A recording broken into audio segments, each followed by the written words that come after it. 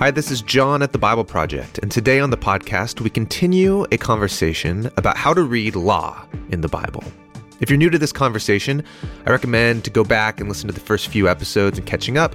However, if you don't want to, you could also just jump in here because today we're going to look at how all of the laws in the Bible are part of a story that finds its fulfillment in Jesus. So, what is the story that Jesus saw himself fulfilling? Well, the story begins in a garden. And in the garden, there's a choice, represented by two trees. This choice is about two ways to be human. The first one is to take of the knowledge of good and bad. That tree leads to death. The other tree is the tree of life. It's living in relationship with God and His wisdom. Eating of that tree allows us to fulfill our calling to rule the world with God. And that thing that we wanted, knowledge, we get it in relationship with Him.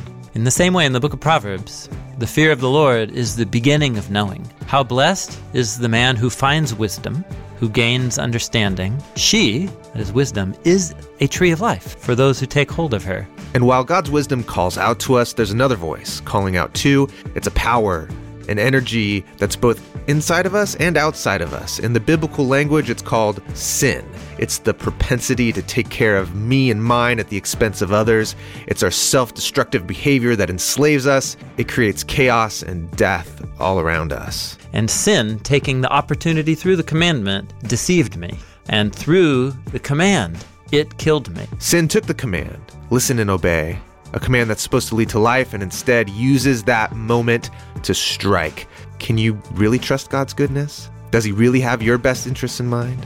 I mean, you can decide to rule on your own terms. So listen, the Torah is holy. The commandment is holy, righteous, and good. But paradoxically, it also opens us up to choose evil instead. N.T. Wright uses the phrase of the Torah, it becomes a magnifying glass that should help us discern more closely the divine will, but it ends up magnifying the human condition like sunlight and burning the family of Abraham. There's got to be a way past this, a way through death back to life. And that is what Jesus saw Himself doing. It's that God loved humanity in its weakness and failure, and so punished sin, condemned sin. And now He gives us the exact same call, to listen and obey, to live by God's wisdom. Yeah, that's the whole point. Humans fully in tune with God through Jesus and the Spirit, who know how to listen to His voice and do His will in all the anticipated futures that are yet to come. Thanks for joining us. Here we go.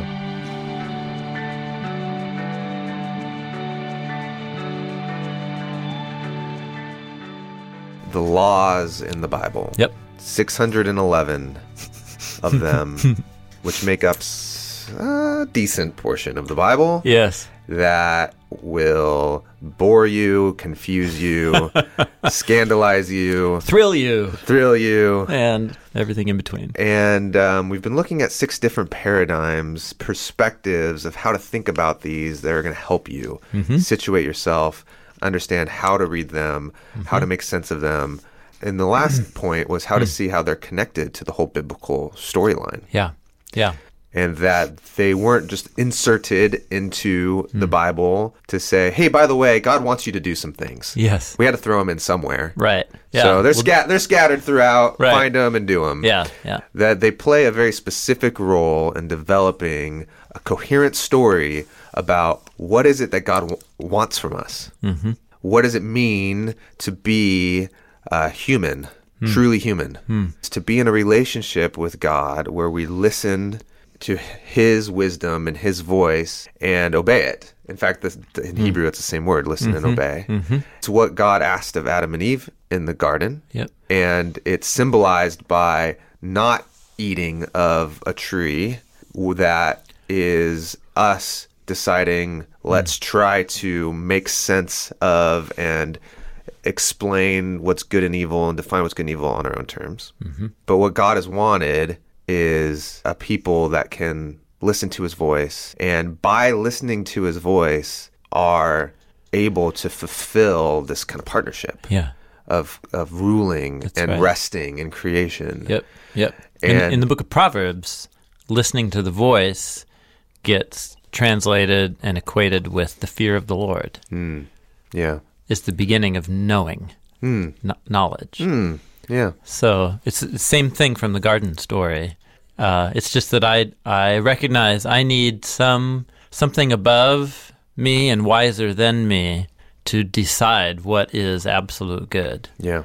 I'm an unreliable definer of what is good and not good, because I conveniently redefine things in my own favor. Yeah. Even without knowing it. Conveniently. Totally. How can we not? Yeah. So that's the fundamental challenge that the divine command puts before humans. Yeah. Yep. This was really helpful in our last conversation. There isn't this sense of, well, there was an old way of God dealing with humans, which is, I'm just going to give you a bunch of things to check off the list. Yeah. You do it, you're in. Great. You're saved or whatever. Right. Yeah. You don't do it, you're screwed. And then there's this new way of doing it, which is I want you to listen to my voice and be in step faith with me and have faith. That's right. It always was that. So Adam and Eve were called to. That's what Abraham was called to. Abraham listened to God's voice and thereby fulfilled the statutes and commands and the laws of the Torah before they even existed. Yeah. Yeah. So the final two perspectives about the law just kind of carry forward. If the laws play a key role in showing the divine ideal, but also exposing the human failure, it's pointing you forward to the need for humans who do listen to the voice and the need for a transformation of humanity so that they can be what God has always called them to be. And that's exactly how the New Testament introduces the story of Jesus in relationship to the laws specifically. So this would be the fifth perspective, is that the whole purpose of the covenant laws is fulfilled in the story of Jesus and in the coming of the Spirit. The Bible's a unified story, which means that the laws and their role in the story is fulfilled in the story of Jesus and the Spirit. How so? So I think in the storyline of the Old Testament, the laws are meant to give people a very clear indicator of the path to life. Listen to the voice. And you'll find life. That's right. But tragically, the command creates an opportunity for choice. And that's what the role of the snake is in drawing attention to the alternative choice. And that becomes a path towards death. And so, tragically, the thing that God gave his people to guide them towards life becomes, when perverted, a tool that leads people towards death. The divine command. Are you with me? Well, you're processing. Well, I mean, that sounds like you're summarizing what kind of Paul says. Yeah. My point would be what Paul's doing is summarizing what Genesis 3 is trying to say. That the introduction of a divine command creates the possibility to fail the command, leading to death. But the command, I know, and I've always had a problem with this. The command is good. The command is good. It's wisdom, divine wisdom. But the command is necessary based off of the nature of the relationship. Correct, yeah. And so it's the nature of the relationship that creates the problem, not the command. Oh, okay. You're right. Okay, good. Thank you. That's a good point. You're phrasing it the way I think the Apostle Paul phrases it. And I've always kind of been tripped up with that. I understand. I think I understand what he's saying, but to me it seems not so much about the command makes it so now we can... The example is like you tell a kid, don't touch that thing. Now they want to touch the thing. So that makes sense. The command is making the kid now realize, oh, correct. Well, I have a choice. Yeah. So that makes sense. Yeah. But behind it is just the nature of this relationship. Of a relationship. Yeah. Well, here we're back to like the nature of God and humans, the image of God. The biblical story depicts the universe as a gracious gift flowing out of God's own love. God wants to relate to and share life with an other. But to do that, if God could just assimilate all creation into God's own self, like the Borg, but for the other to truly be an other, there has to be a degree of freedom and possibility. So then I have to communicate, here's the way for this to go great. But the possibility is that it could not go great. Right. And the command is the good guideline. Yeah. That's right. That can be... So you're right. It's the relationship with an other that creates the possibility for it to go terribly wrong. So it's a dual role. The good laws that point the way to life also warn you about what happens if you don't? Yeah. The way to death. Right. And that's actually what happens in every generation in the Old Testament story, is they choose their own death. Yeah. And in relationship to the command. And so the commands that are good, pointing the way to life, end up accusing, condemning, and bringing about death. Especially in the day you eat of it, you'll die. Yeah. The command. Yeah. In the laws of the Sinai covenant with Israel, the death outside of the Garden of Eden, the parallel with that is death outside the promised land in exile. Exile, yeah. And so that's where the story of Jesus comes in, is that Israel's exile and oppression under foreign empires has been going on for centuries. Yeah. And so what Jesus presents himself as is the one who is going to bring about the true fulfillment of the Torah, of the laws of the Torah. He's going to listen to the voice. Mm-hmm. And it's going to bring the laws to fulfillment, which means that humans are going to relate to God at a new level that some people felt like was setting aside the laws. In his language, he put it this way. This is Matthew 5. He says, "Don't think I came to abolish or set aside the Torah and the prophets. That's not what I'm doing. I'm coming to fulfill them." And fulfill doesn't mean like prophecy, prediction, fulfillment. Talking narratively here. The whole story points to the need for somebody who will listen to the voice of God and open up. I've come to do the thing the law has required. Correct. Yeah. And not just the Sinai law, every command from the Garden of Eden onward. Yeah. Listen to the voice. Correct. And obey. Yeah. So he says, "Truly, I say to you, until heaven and earth pass away, not the smallest letter or stroke will pass away from the Torah until all is accomplished." So the laws of the Torah have abiding relevance in helping us understand. When he says all is accomplished, referring to his death and resurrection, or referring to new creation? Oh, at least until fulfillment. Fulfillment, I came to fulfill it until all is accomplished. Oh, yeah. I mean, death, resurrection, Jesus, Spirit, new creation, that's all yet future from this moment when Jesus is saying this. Yeah.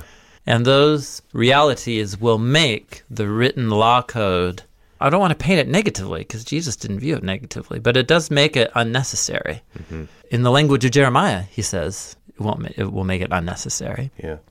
So he says, in the meanwhile, whoever annuls the least of these commands and tells others to ignore the laws of the Torah, you'll be least in the kingdom of heaven. Yeah. But whoever keeps them and teaches them will be called great in the kingdom of heaven. You're like, oh, so Jesus is... high view of the law. And then here, I tell you, unless your righteousness surpasses that of the most extreme Bible nerds of our day... Yeah. And law keepers. You will not enter the kingdom of heaven. That last statement's important. He's not just saying, I'm here to tell you to ratchet up your observance of the written laws. What he's saying is your right status with God needs to go beyond is going to go beyond up to a whole new level that's connected to me fulfilling the law and accomplishing everything that they pointed towards.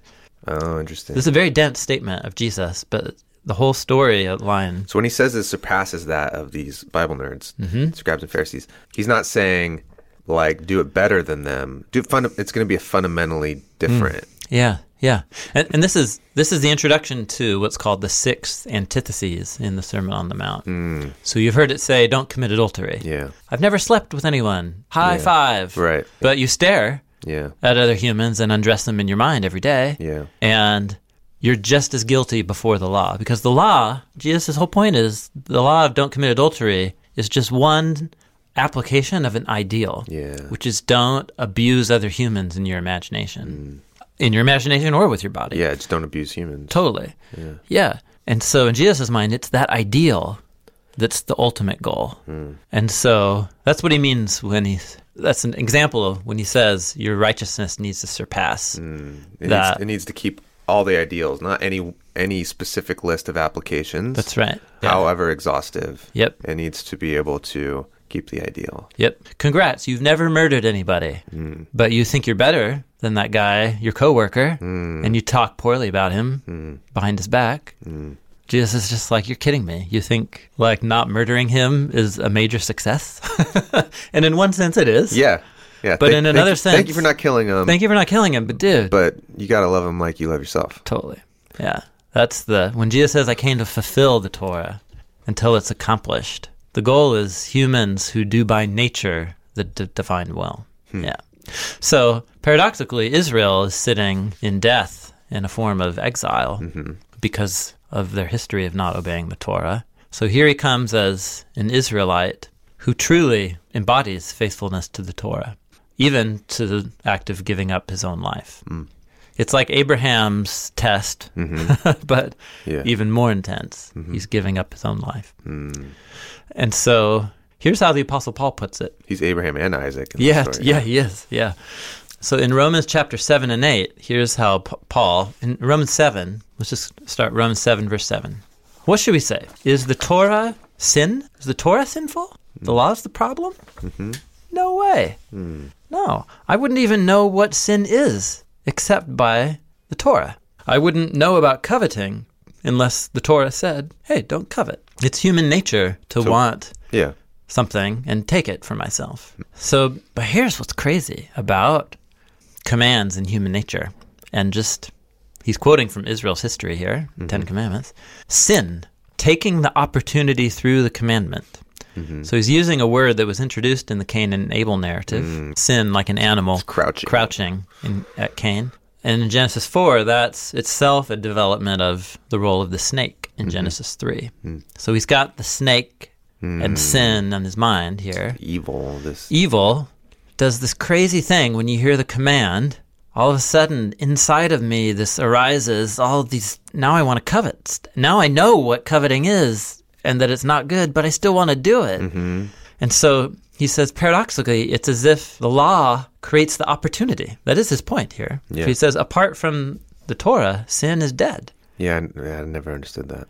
Well, it may be that we shouldn't try and over-principalize his point. Right. He's making just a narrative observation about the story of the Old Testament. When you get divine commands, it's immediately followed by people doing the opposite of the divine command. And in Genesis 3 and 4, you have these evil agents of the snake and sin who are they're like parasites on the command, turning it into evil instead of good. So what do you think he means by sin is dead? Apart from the law, sin is dead. Apart from a command. Apart from a command, you wouldn't know that you're breaking a command. You're just doing what comes naturally. But sin as this animating force wouldn't be dead necessarily. No.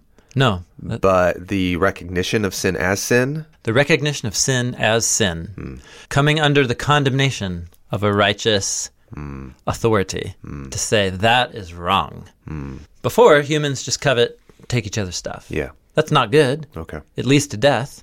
But sin is naming death as an unfortunate evil tragedy and that behavior as morally culpable and evil. Wrong.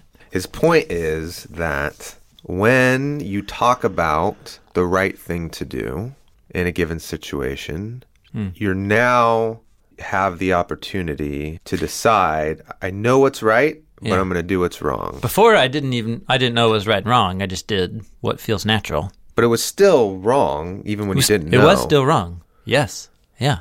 So that's not the thing he's talking about, whether or not... No, but now he's talking about... He isn't trying to say, hey, if we didn't have all these laws, we would all be okay. No, that's not his point. Yeah, no. But with the law, now... Now I know it. You know it, and you're deciding to do it. And you're morally responsible for it, and yet you do it anyway. It's the knowledge of doing wrong. It's knowing good and evil. It's knowing good and evil. Well, we've talked about that in two different ways then. Knowing good and evil as... trying to define good and evil. Oh, good job, John. And now we're talking about as the ability to actually discern, I know what's good, but I'm not going to do it. There are some things that we do that feel very natural that might actually be morally inferior. Because when we define good and evil on our own terms, and I like how you put it, we will conveniently begin to stack the cards. In our favor. Right. And we won't even really recognize that we're doing it. It'll just feel natural. It will feel good. It'll feel right. And that is, then you'd have to be shown that. And you'd be like, what you're doing is actually wrong. Paul's point here is, when the command comes, now you have no excuse. You know, okay, this is good, this is bad. And I find that I still choose what is not good. But now I know that it's not good, and I choose it anyway. in Paul's mind, it's this paradoxical role of the divine command. That's his point here, is the paradoxical role. The paradoxical double role of the Torah. And by Torah, he means the divine commandments. So he says, I was once alive apart from the Torah, but when the commandment came, sin came alive too, and I died. He's drawing an observation about human nature from the pattern of divine commands in the storyline of the Torah. But he can't be saying that before I was told what to do and not do, I wasn't sinning. Oh, got it. Okay. So this has to do with who is the I in Romans chapter 7. And this is a deep rabbit hole. I have so much homework I would love to do on this. It's at least an Adam and Eve figure. Yeah. But it's talking about Torah. Yeah. So it's also a Israel at Mount Sinai figure. Yeah. And actually, that makes perfect sense. Yeah, if Paul reads according to design patterns. Yeah. For him, Israel at Sinai is just a replay of Adam and Eve in the garden. Yeah. And so the idea is, I was once in the garden, innocent, didn't know. The command told me what's up. And I think assumed here is, we do it anyway. And so paradoxically, the command that points the way to life activates the power of sin, and now I'm dead. Okay. And so the commandment... I still have... Yeah. We could spend a whole another hour on that. So let's keep going. The divine commandment, which points the way to life, ended up resulting in death. And sin, taking the opportunity through the commandment, deceived me. For sure, he's got the snake story on the brain here. Yeah. And through the command, it killed me. So listen, the Torah is holy. Yeah. The commandment is holy, righteous, and good. This is important. Rather, it was sin in order that it might be shown to be sin by causing my death through the thing that is good. So that through the commandment, sin would become utterly sinful. I know this is complicated. This is part of his reason. Paul's reasoning here is that the increasing level of divine commands given to the humans throughout the storyline of the Torah keeps making humans more and more culpable. But also, he's making humanity more culpable in the family of Abraham. Think of the storyline. He chooses one family out of the nations. And then the whole point is, after the Exodus, these people, more than any other people on the planet, should be able to have motivation to follow the laws of the Torah. He just pounded Egypt, before their eyes. But yet they replay the same human failure. And it's as if Israel has been chosen to become the microcosm to expose sin and the self-deception for what it really is. That's what he means when he says that sin might be shown to be sin. N.T. Wright uses the phrase of the Torah, it becomes a magnifying glass that should help us discern more closely the divine will, but it ends up magnifying the human condition like sunlight and burning the family of Abraham. So when we come to the end of this argument in Romans chapter 8, verses 1 through 4, it's super dense, but essentially it's sin killed Israel. Messiah came in to stand in Israel's place and to take Israel's death upon himself. So he says, therefore, he ends Romans 7 by saying, man, wretched man that I am, wretched human, who can set me free? He says, thanks be to God through Jesus Messiah. He's the one who set me free. So in my heart, I want to serve the Torah of God, but on the other hand, here I am in this body, in this age, where we can't get out of sin. Romans 8, verse 1, therefore now there's no condemnation for those in Messiah Jesus. The condemnation of death that humanity and Israel stood under because of the Torah has been shouldered by the suffering servant Messiah. For the Torah of the Spirit of life in Messiah Jesus has set you free from the Torah of sin and death. Remember, the Torah points the way to life, or it creates the opportunity for death. Jesus went down the death road for you, and then gives you the Spirit so that you now can use the law as a source of divine wisdom pointing you to life. And then he says, what the Torah couldn't do, and he calls it weak through the flesh, God did for us, sending his own Son in the likeness of sinful flesh as a sin offering. He condemned sin in the flesh, so that the righteous requirement of the law might be fulfilled in us, who don't live according to the flesh, but according to the Spirit.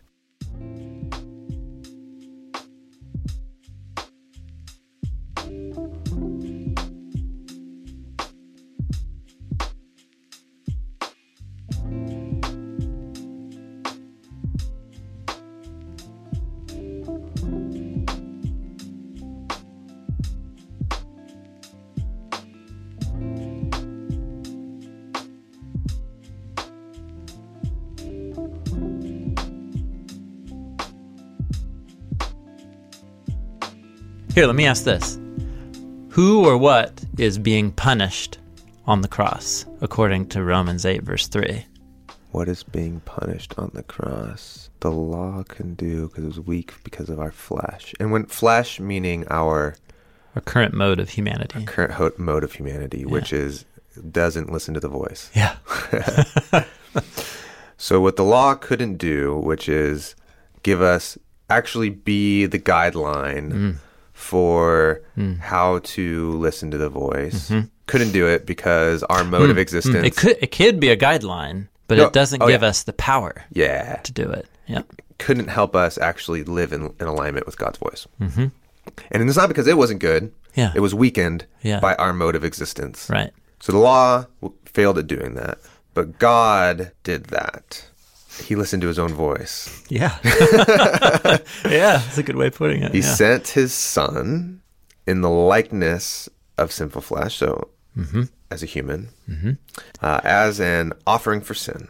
Offering is highlighted there. Yeah. Or italicized. Yeah. It's a Greek phrase, perihamartios. It's the phrase sin offering. Sin offering. Yeah, but the word offering isn't there in Greek. It's a part of the phrase. So I'm supposed to upload all this idea of the Ula, is that what you call it? Oh, the Ola. The Ola. Yeah, the sin offering. Sin offering of a whole, something perfect and substitute. Good. Substitute. Yep.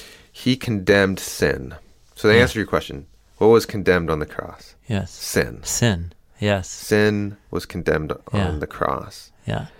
In the flesh, so not outside of our mode of existence, but within our mode of existence. Well, whose flesh is on the cross? Jesus. Right. In the flesh of Jesus. In the flesh of Jesus. Yeah. And it was done so that the requirements of the Torah, and the requirement of the Torah is to hear the voice and obey. That can be fulfilled. Yeah.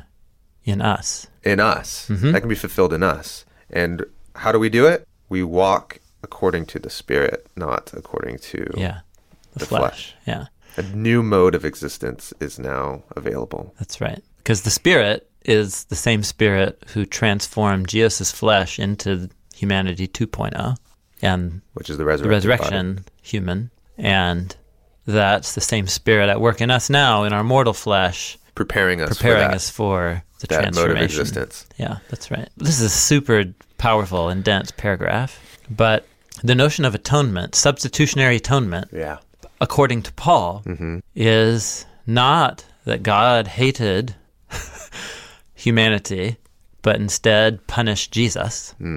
It's that God loved humanity in its weakness and failure, and so punished sin, condemned sin in the flesh of Jesus dying on the cross. And when I see that word, am I supposed to have this whole construct of this evil that is within me and outside of me, and it's animating, it's the serpent, it's the crouching... It's the cosmic tyrant. It's the cosmic tyrant. That's the thing. Yes.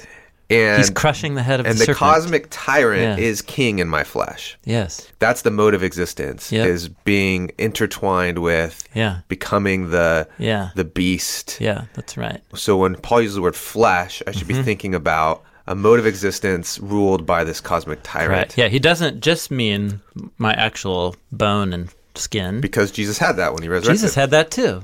Flesh, is for Paul a shorthand icon to talk about our whole mode of physical and moral and social existence in the world. Because for Paul, sin isn't only something that I do, although that is true. Yeah. We've all sinned, fallen short of the glorious destiny God has for us. But it's also something that looms above and beyond us all, not just as the product of our decisions, but as like a power over them. And the inherited generation of humanity's train wreck of moral failure, I also inherit and live in the midst of, that makes it very difficult for me to listen to the voice of God and for you. And that's the idea. And so, the image for that on page 3 of Genesis is the snake that deceives us into redefining good and evil. That's what's being condemned on the cross. Jesus is not being punished on the cross. The snake is being punished in the flesh of Jesus. That's Paul's point. I know it's a small tweak, but when you don't make that important clarification, what people hear is God's angry, he's going to kill you, but instead he kills Jesus. That's a much simpler way to think about it than this idea of God condemning the cosmic tyrant of evil within the flesh of Jesus. Totally, yeah. But it's intertwined because it's precisely the laws of the divine command that are hijacked. Maybe a way to evil. think about this is like the law being good actually somehow becomes fuel for this cosmic tyrant. Correct. Within our mode of existence, our current mode of existence. That's right. The magnifying glass is a cool metaphor, but it's also like you could just think of fuel. Like it was supposed to fuel our ability to listen and obey. Instead, it becomes fuel for us to rebel. Oh, that's interesting. And okay, let's use fuel analogy, like diesel fuel. In a diesel engine, makes that thing go. You put that in a gasoline engine, right? Right. You put that in the wrong vehicle, or in a vehicle that isn't made and designed. Yes. That's what I'm thinking about. I'm thinking about the design. Like I always actually had the picture of like an old locomotive, and they're like, you're shoveling in charcoal to this furnace or something. Yeah. But like it's a battery or whatever. Yeah. If it's connected to something that's not designed to have that fuel anymore, it will have an opposite effect. It just won't work. It won't work. But what sin does is it's even more twisted. It takes that and then it turns that into like a combustion to like actually take you in a different direction. Wow. Okay. Yeah. It actually... Yeah. No one analogy is going to serve us here. But that's good. That's good. Yes. Well, I mean, if you think about it, fuel, you can use it to make a car go. Correct. But you could also dump it on a house and burn it to the ground. That's right. Or a person. Yep. Yeah. It's the energy, the possibility. Yes, the energy. Within that thing. Well, that's good. The divine command passes an opportunity to humans to realize our true calling, but it also provides an opportunity for a deep distortion of that calling. It's giving a man a bunch of gasoline, and is he going to make a bomb, or is he going to take his family on vacation? Right. like Whatever, like that's right. And there is another agent at work deceiving us so that we make choices for which we're fully responsible, and yet also participating with another agent to generate death in ourselves and in the world. But there's something about our current mode of existence. That's right. That you give us fuel. Yeah. And we won't be able to use it for what it's intended for. That's right. We'll use it to burn things down. Yeah. And that seems like what Paul's point is here, is that fuel's not bad. Yeah. It's that our mode of existence can't handle it. Yeah, that's right. We live in a state of alienation from our true... It's giving a child a butcher knife. Yeah. Yeah, totally. It's a good tool. Yeah. But like we're not incapable. For this moment. But you get a universe of new creation humans who are animated by God's own vital breath and presence. Now that butcher knife can create a feast. Yeah, right. Yeah, that's right. Yeah, this is dense biblical theology. That's what we're doing here. But the point is, the laws of the Torah play a really important role in the biblical story. To expose human failure for what it is, to expose how our failure is actually colluding, participating and partnering with a type of cosmic tyrant. Yeah. And that the life of Jesus was totally in obedience to the laws of the Torah and its ideals, yet he suffered willingly, in an act of love, to take our failure and its consequences into himself so that he could pass resurrection life to us, pointing to the new creation. That's Paul's point. The divine command plays a very important role in the storyline that leads to Jesus.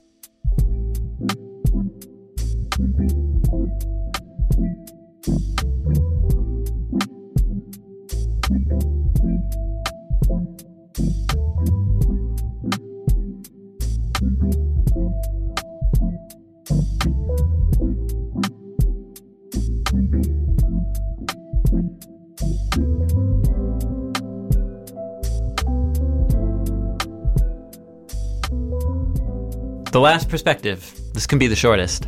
Yeah. The laws are a source of wisdom for all generations. The laws found in the Torah. The 611 laws found in the Torah, they're a source of wisdom. In other words, they don't define the statutory terms of my covenant relationship with God.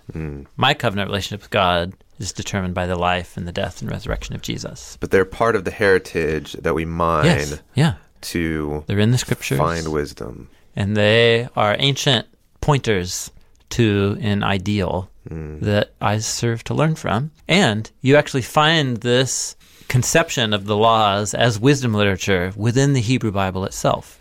We call it the book of Proverbs. So the language of Proverbs and wisdom, much of it derives, once again, out of the garden narrative. We've already talked about it, actually. Remember, the tree in Genesis 3 is knowing good and evil. The tree of knowing good and evil, if you honor it, don't seize that knowing myself. Let God be the one who knows. But it needs to stand there as a reminder in the garden. It reminds me that this is all a gift, and I receive it by the fear of the Lord. And then that opens up the pathway to the tree of life, which is in the center. Remember, the tree of life is in the center. Oh, I thought they were both in the center. It says the tree of life is in the center, and then the tree of knowing good and evil doesn't specify. And so the idea is honoring the tree of knowing good and evil is the gateway to the tree of life. In the same way, in the book of Proverbs, the fear of the Lord is the beginning of knowing. Fools despise wisdom and instruction. It's Proverbs 1, verse 7. This is good. This is from Proverbs chapter 3. How blessed is the man who finds wisdom, who gains understanding. She, that is wisdom, is a tree of life. For those who take hold of her, happy are those who hold her fast. So think, the fear of the Lord is the beginning of knowing. So that means finding wisdom means access to the tree of life. The tree of the knowledge of good and evil is a gate. It's a gate. Yep. You walk past it. Yeah. And by walking past it and without taking it, another way to think about that is fearing the Lord. That there's something that's more important to you than what looks good in that moment. Yeah, that's right. Ooh, that you could pass under something that is desirable in your own understanding. It's desirable. But I want it. You want it. I'm not going to take it. But because of a greater fear, respect, awe, understanding of something much bigger, you can gracefully walk underneath of it, past it. Yeah. And that is called the fear of the Lord, and it's also called wisdom. Yeah. And when you live by the fear of the Lord and have wisdom, you grab the tree of life. Yeah. You get the tree that you are supposed to grab. Which does give you knowledge. Yes. Yeah, exactly. Yeah. And the man who gains understanding is the one...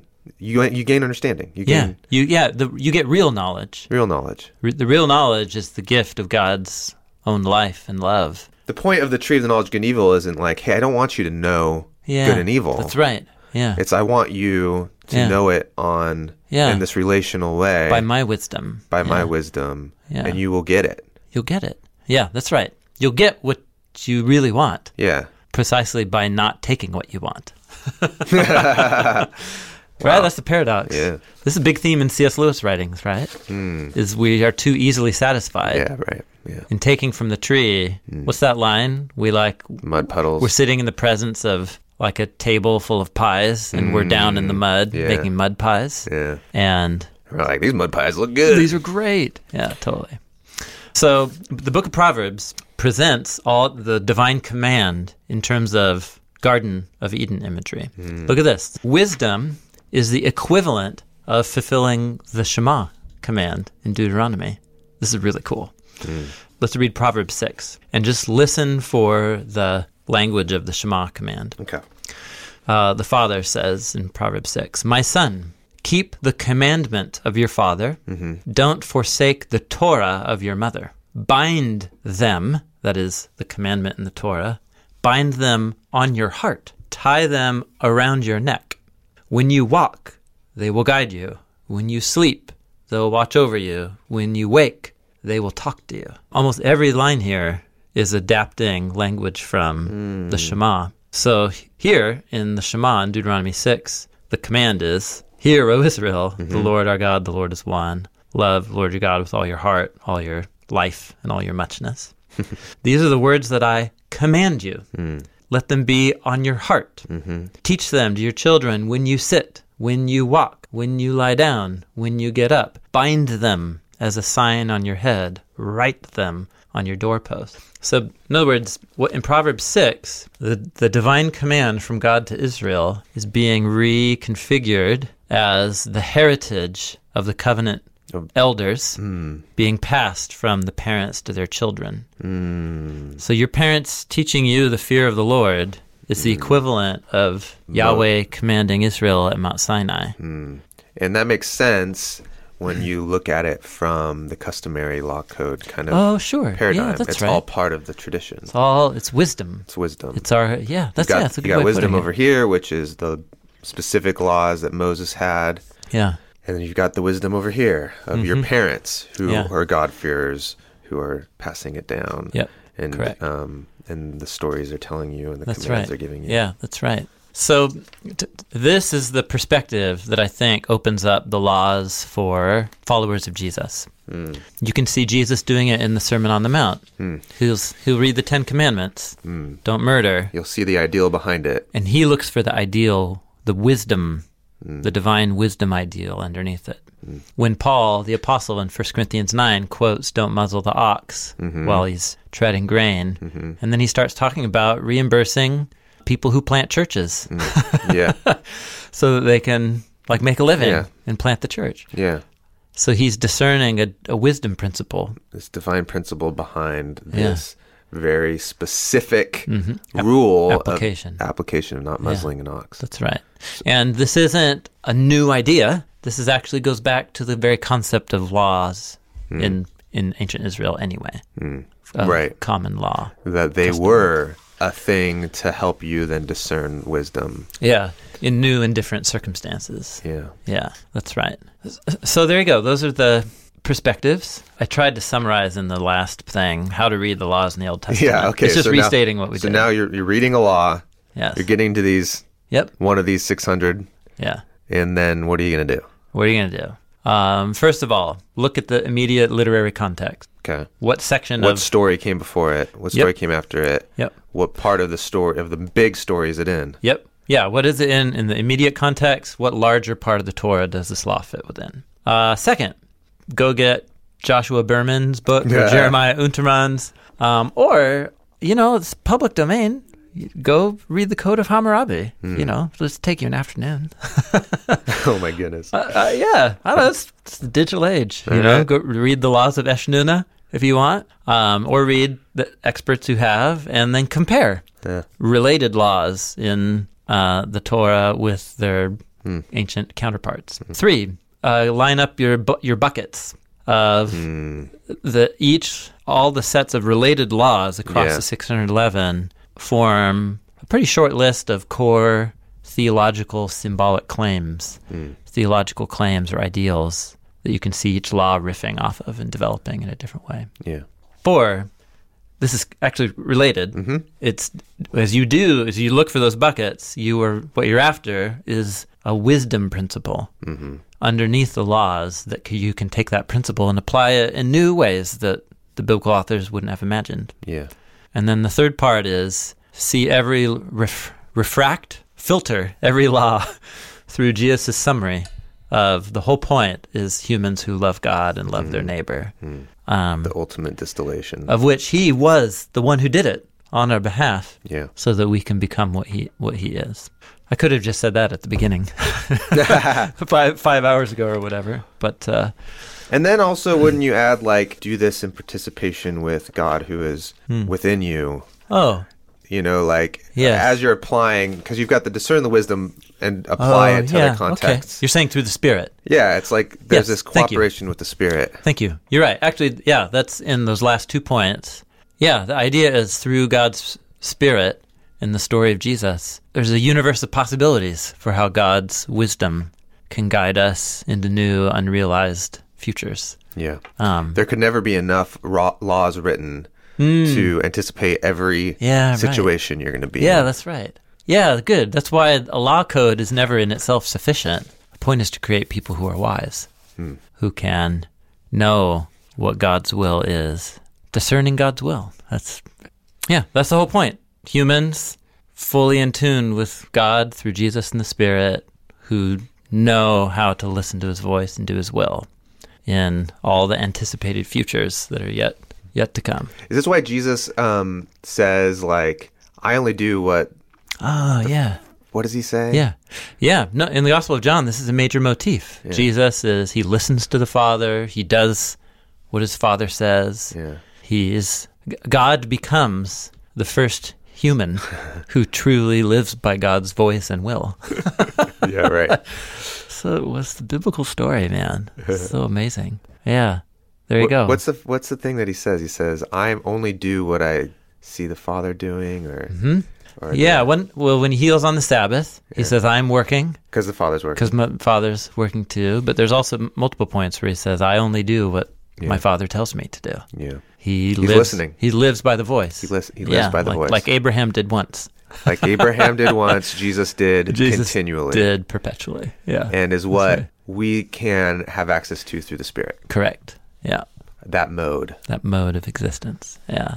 Yeah, man. The laws in the Old Testament. Who knew that there was so much goodness? Thanks for listening to this episode of the Bible Project podcast. This was the last conversation about how to read the law in the Bible. Next week, we're going to do a question and response episode. So you can send your questions to info@jointhebibleproject.com. Let us know your name, where you're from, and record some audio of you asking your question. Try to keep it to around 20 seconds. The Bible Project is a nonprofit organization. We're in Portland, Oregon. We believe that the Bible is a unified story that leads to Jesus. So we make resources that show the literary structure of the Bible, all the themes that unite it, and we're able to make everything for free because of the generosity of thousands of people like you who contribute to this project. We're incredibly grateful. So thanks for being a part of this with us. Hi, this is Nasser Al-Qahtani, and I'm from the Kingdom of Saudi Arabia. مرحبا أنا ناصر القحطاني وأنا من المملكة العربية السعودية. I first heard about the Bible Project through a friend of mine. I love it. I think it's a great tool for teaching people the big picture story of the Bible, and I love how accessible it is to people from all walks of life. We believe the Bible is a unified story that leads to Jesus. We're a crowd-funded project by people like me. Find free videos, study notes, podcasts, and more at thebibleproject.com.